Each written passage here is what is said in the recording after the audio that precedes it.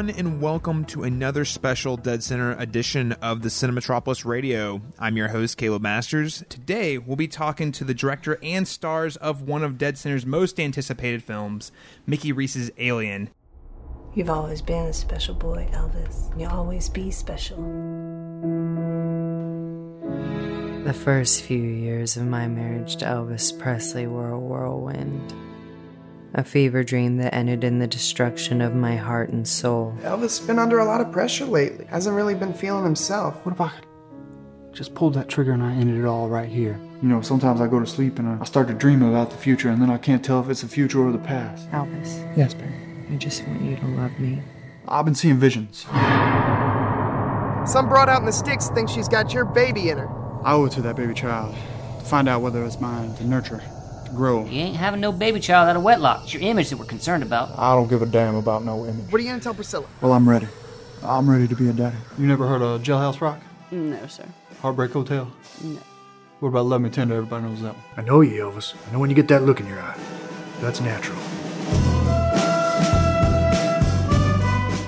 Conveyed through sensual black and white photography, brooding musical compositions, and wry humor, Mickey Reece's Alien is a rumination on spirituality, space, and divine existentialism inspired by the later years of Elvis and Priscilla Presley's tumultuous marriage. So we're joined by writer-director Mickey Reece. Welcome to the Cinemetropolis Radio. Hi, how's it going? And we're also joined by the star, Jacob Snowville, who stars as Elvis Presley. Welcome. Thank you. And, of course, we're joined by the lovely Kate Jones, who stars as Priscilla Presley. Hi. Hello, everybody. Welcome. It's all good to have you around the table tonight. Elvis films. You know, we were talking a little bit off air about how there's not really a lot of them, and you're focusing specifically on a certain period of Elvis's later years after he'd already fallen out of mainstream success, out of the spotlight, if you will. So could you tell me a little bit about what inspired you to start writing this project? I've thought about this question, and I don't have an answer for it. Just came to you in a dream. I don't know. Jake, go with maybe your interpretation of it, and then I'll be able to pick up on that. I think Mickey reaches out into the infinite space of artistic endeavors and just pulls things out of there. And so, yeah, out of infinite space. It really, I don't know, there's all of these Elvis and, not really Elvis, but things centered around Elvis's, core group of people. There's plays now of, what was it, Star Records? Sun Records, sorry, my bad. Sun Records play. There's a Sun Records TV show. There was, Nixon and Elvis movie that came out. It's all coming out at the same time. Mickey just somehow caught on to that and started calling people going, hey. I didn't catch on to that. I didn't know that. Well, I know. That's what I'm saying. Right now. Somehow you're tapped into this little, artistic thing that's happening. I know that there was the Michael Shannon movie, but we were already making our movie. Right. You basically just started calling people going, what if we make an Elvis movie? Yeah, and then I was like, oh, there's a Michael Shannon Elvis movie. Yeah. But that's different because it's Richard Nixon. Oh, yeah. Oh, well, yeah, absolutely. I was like, but he doesn't look anything like Elvis. When I was a kid, my mom watched the John Carpenter's Elvis on TV, and it was like a mini-series that played multiple nights, one of those, they play an hour of it, maybe it's 3 hours long, isn't it a 3 hour? Yeah, it's 3 hours. Mm-hmm. So there's 3 different nights of it, and I remember watching it, and I always thought, that's the Elvis movie, that's Elvis, and then I remembered the image of Kurt Russell basically brooding in all black, looking like Batman. He was a superhero before he shot the TV. And something, I don't know why, but I just thought about it, and I was like, hey, I want to buy that Elvis movie. And then I looked it up, and I was like, oh, it was directed by John Carpenter, and it was Kurt Russell, because I didn't remember it because I was a kid. And then you found out, no, you weren't wrong as a kid. It was actually an awesome movie. Yeah, it's really, really great. It's amazing. And I was like, we got to do something like that. And there's definitely a lot of influence from John Carpenter's Elvis. Excellent. Well, that's kind of the best kind of Elvis. I would say John Carpenter, of course, has a really distinct, excellent aesthetic. I definitely get that vibe, especially from early Carpenter. Jacob and Kate, whenever Mickey says, all right, we're doing the Elvis movie, how did you guys approach those roles? Did you say, hey, I've got this great Elvis impression, or maybe he pitched you, oh, we're going to do a weird Elvis movie? Let's start with you, Jacob. Like, what kind of did you do to prepare for the role? First, I tried to give it to someone else. I was just, terrified, really, because, you're taking on this iconic character that everybody really has their own idea of who Elvis is and what he was like. And I had my own idea, and that was basically the 50s version of him in the, gold suit. And then I had this other idea that he was this sad, old, fat guy, just jumping around on the stage. And so I thought, well, I can't play either one of those. I'm not going to gain weight for a role again like I'd done before. So when it came down to there was no other choice, but I was going to have to play Elvis, I was like, all right. So I dug in. Yeah, we didn't have the money for the other guy. I started digging into the only Elvis, well, all of Elvis, but then I found a little pocket in the 60s that he was my age. And he was basically stuck between a dead pop star and what he would become later. And I don't know, I found some sort of kinship in that, I guess. But I started trying to get away from the impersonation because I couldn't do an impersonation of him, and I didn't want to either. I didn't want it to be a cartoon or a character. So I started listening to him talking in like radio interviews when he's tired, and he's going on about the possibility of him finding love one day in his life and having kids and settling down, and he's just sitting there talking. Beautiful recordings. Yeah, and it's very intimate. Yeah, I had to search really hard to find this stuff, and so I said, oh, that's where I can hear his real voice. And that's what I'm going to go for, especially because Mickey immediately said that it's John Carpenter's and Kurt Russell's version of Elvis. It was like, oh, okay, dark and brooding. This will work great. And this idea of the existential meltdown happening is kind of perfect in that as well.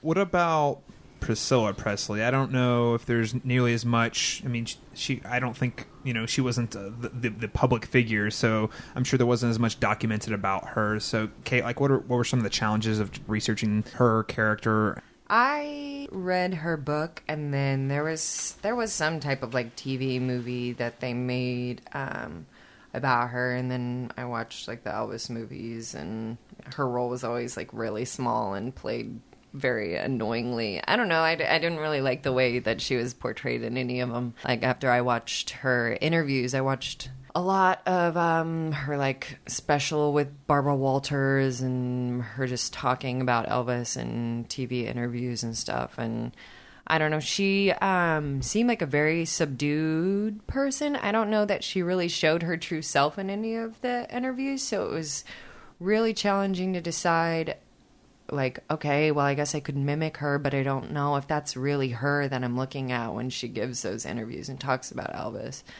But I just pretty much, I mean, I read the book and I found ways that I could relate to her that way. And then when all the other characters started coming together and we started seeing how big they were and doing like table reads and stuff and seeing the way everybody was going to play their roles, it was pretty clear that I couldn't do a mimic, like imitation of her, because it would just be, she would just be like another boring Priscilla portrayal, and I didn't want to do that to her. I mean, I'm sure like if I met her in person, she'd be like, what the fuck did you do? That is nothing like me. But at least it's not just another boring, like annoying portrayal of her just being some like needy Elvis groupie. But I don't know. We just played her subdued nature to like, well, you captured 12. that one line you say.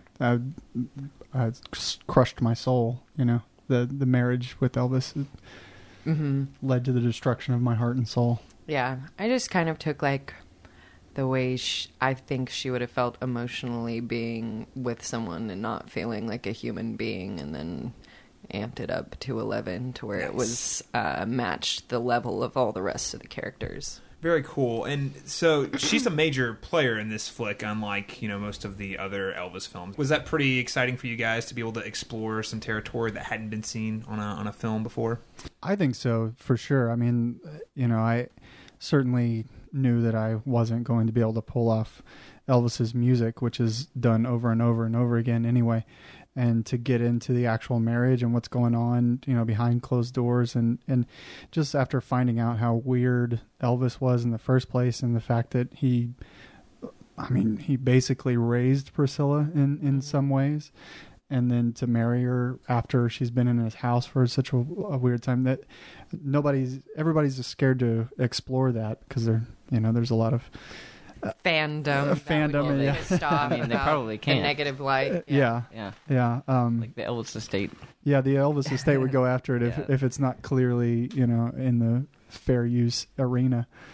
That was ultimately the reason why I felt like I could actually play Elvis, because it was something new, and because it was something that nobody has really gotten into so much. And I saw Kurt Russell, touch on it just a little bit, and the way he did it was just incredible, and I thought, I want to do that for an entire movie. The other thing that I find really interesting about this film, outside of this really unique take on Elvis, is now this is a period piece shot in Oklahoma. We don't get a whole lot of those that come through here.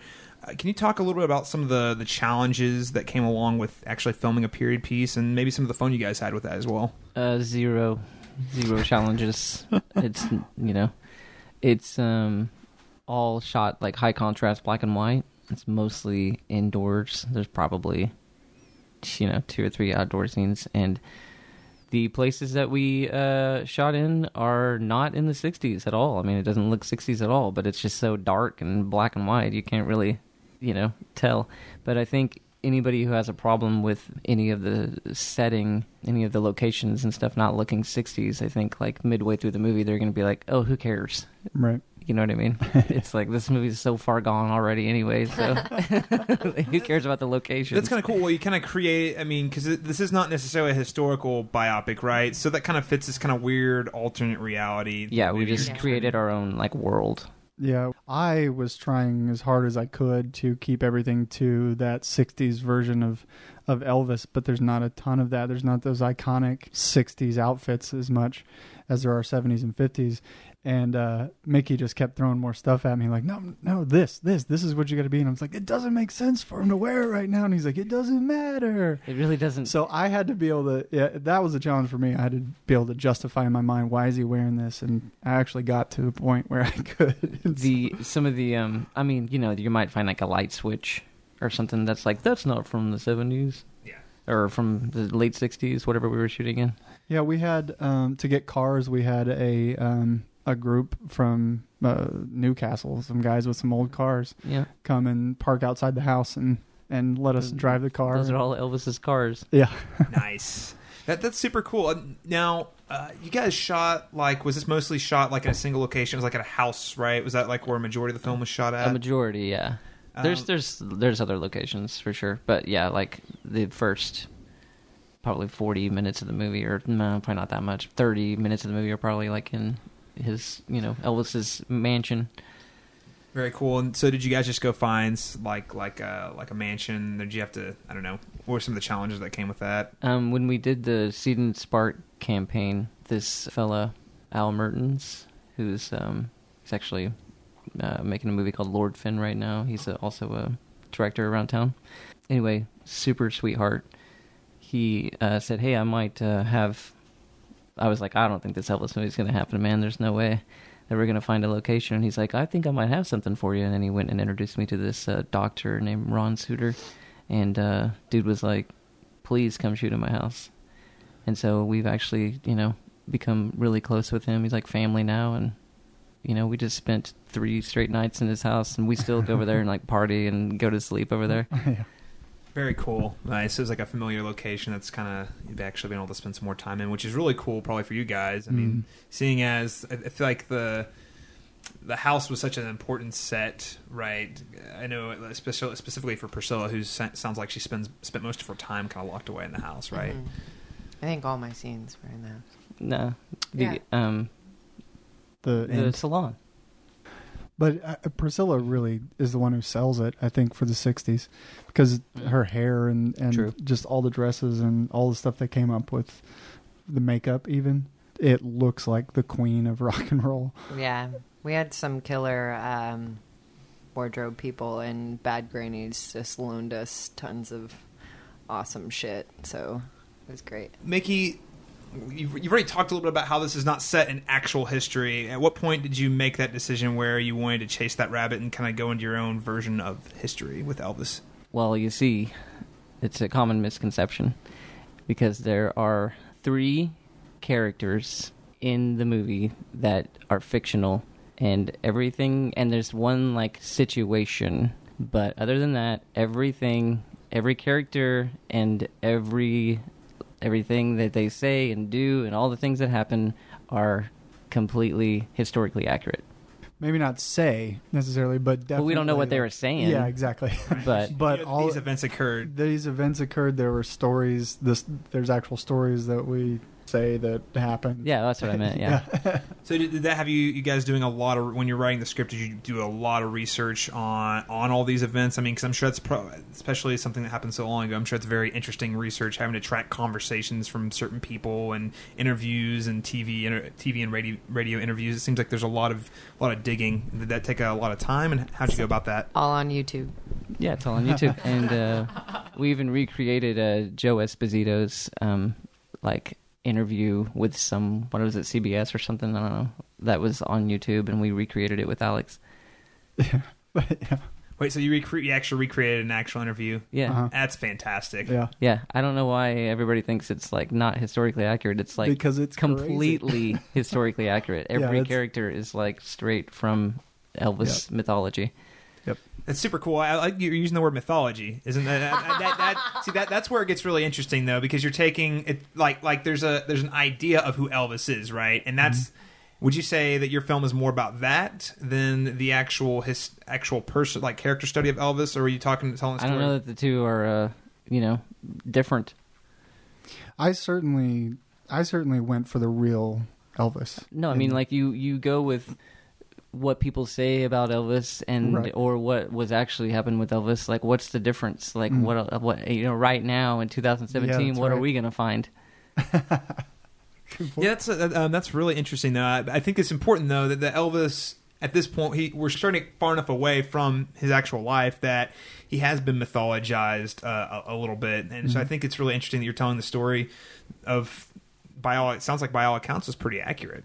It is. Whenever you're making the film, how did you go about doing like the casting process for some of the other folks? Like maybe talk a little bit more about the other cast who aren't at the table today.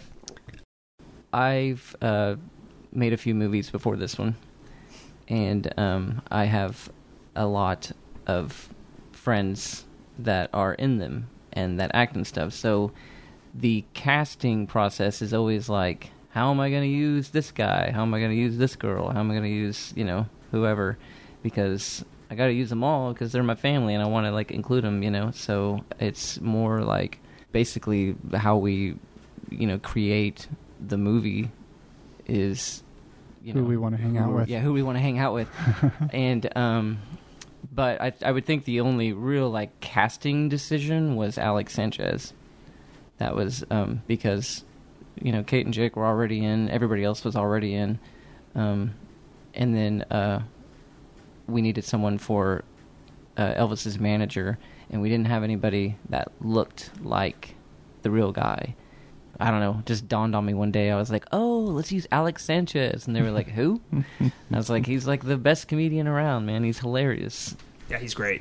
Yeah, he's wonderful. And so I called him up. I had hosted some of the, and I judged, I guess, one, and Alex won because he was fucking hilarious.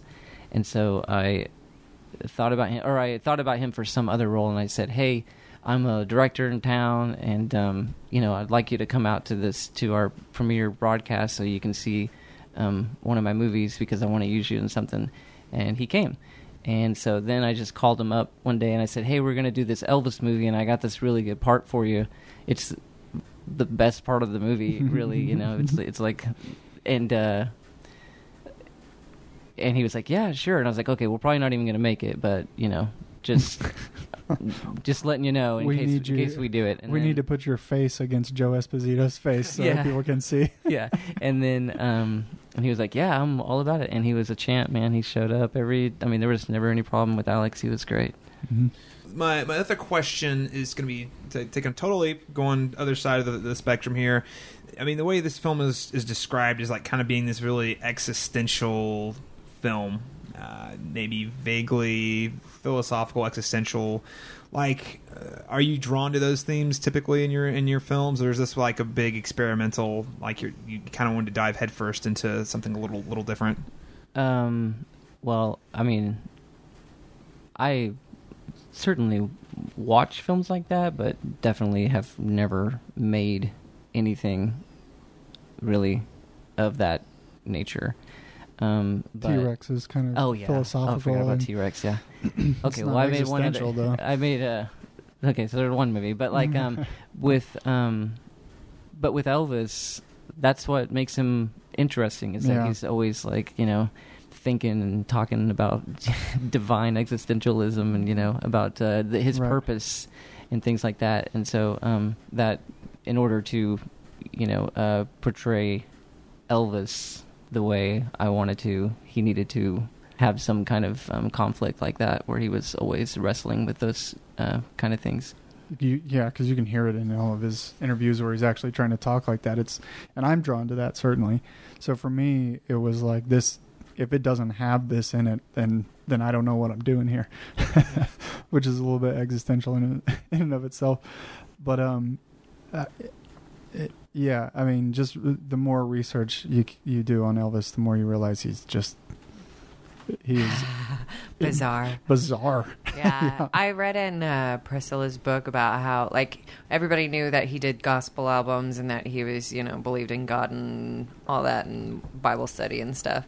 But there was, like, a very interesting time where he read, like, metaphysical books and was, like, studying spiritualism and had, like, a spiritual advisor. And then, like, there was... Who was his hairdresser? Larry, his hairdresser, was his spiritual advisor. He had, like, a Bible study in, like, his basement, and it was all just, like, chicks in tight sweaters, and he was trying to, like, teach them about the Bible. Sunday school with Elvis? Yeah, exactly. Sounds like a really strange kind of out there guy. Yeah. Oh yeah. What do you feel that this Elvis film brings to the table that the others have not? The other two made-for-TV films. It's in black and white. Yes, that's all. It's completely bizarre compared to the other ones, I think. Well, I mean, there's like plenty of bizarre Elvis movies, so like Bubba Hotep. It's not that bizarre. Well, I mean, it doesn't get as bizarre as Bubba Hotep. Well, that's not really an Elvis movie necessarily, but I mean, yeah, I mean that is like everyone's precious with Elvis and Priscilla, and nobody really like goes for it except for Bubba Hotep. Okay, but our movie is nothing like Bubba Hotep. I think it's kind of far out there, like in sort of a cult classic, like kind of way. Yeah, it would be an interesting movie without it being about Elvis. That's the thing. Like, you could replace it with normal people, and I don't think it would catch as many people's attention necessarily, but it would be just as enjoyable and interesting and all of that. I disagree. Okay. Well, I think we're about out of time today, but before we go, can you let our listeners know where they can follow you or Alien online? Mickey Reece on Facebook. I got Messenger and everything. And on Facebook, Fall Films ENT page, Fall Films ENT Twitter and Instagram. I mean, yep. Oh yeah, those are ways to track all the extra goings on. Yeah, or just follow Mickey Reece on YouTube. Yeah, and I'm on all the medias as Jacob Ryan Snovel and Jay Snovel. So Instagram, Twitter, and Facebook. Very cool. Thanks, Jacob. Kate, where can people find you online? I am Bodacious Joe on Instagram and Twitter. Don't add me on Facebook. Fair enough. Ladies and gentlemen, Mickey Reece, Jacob Snovel, and Kate Jones of... With a C. With a C.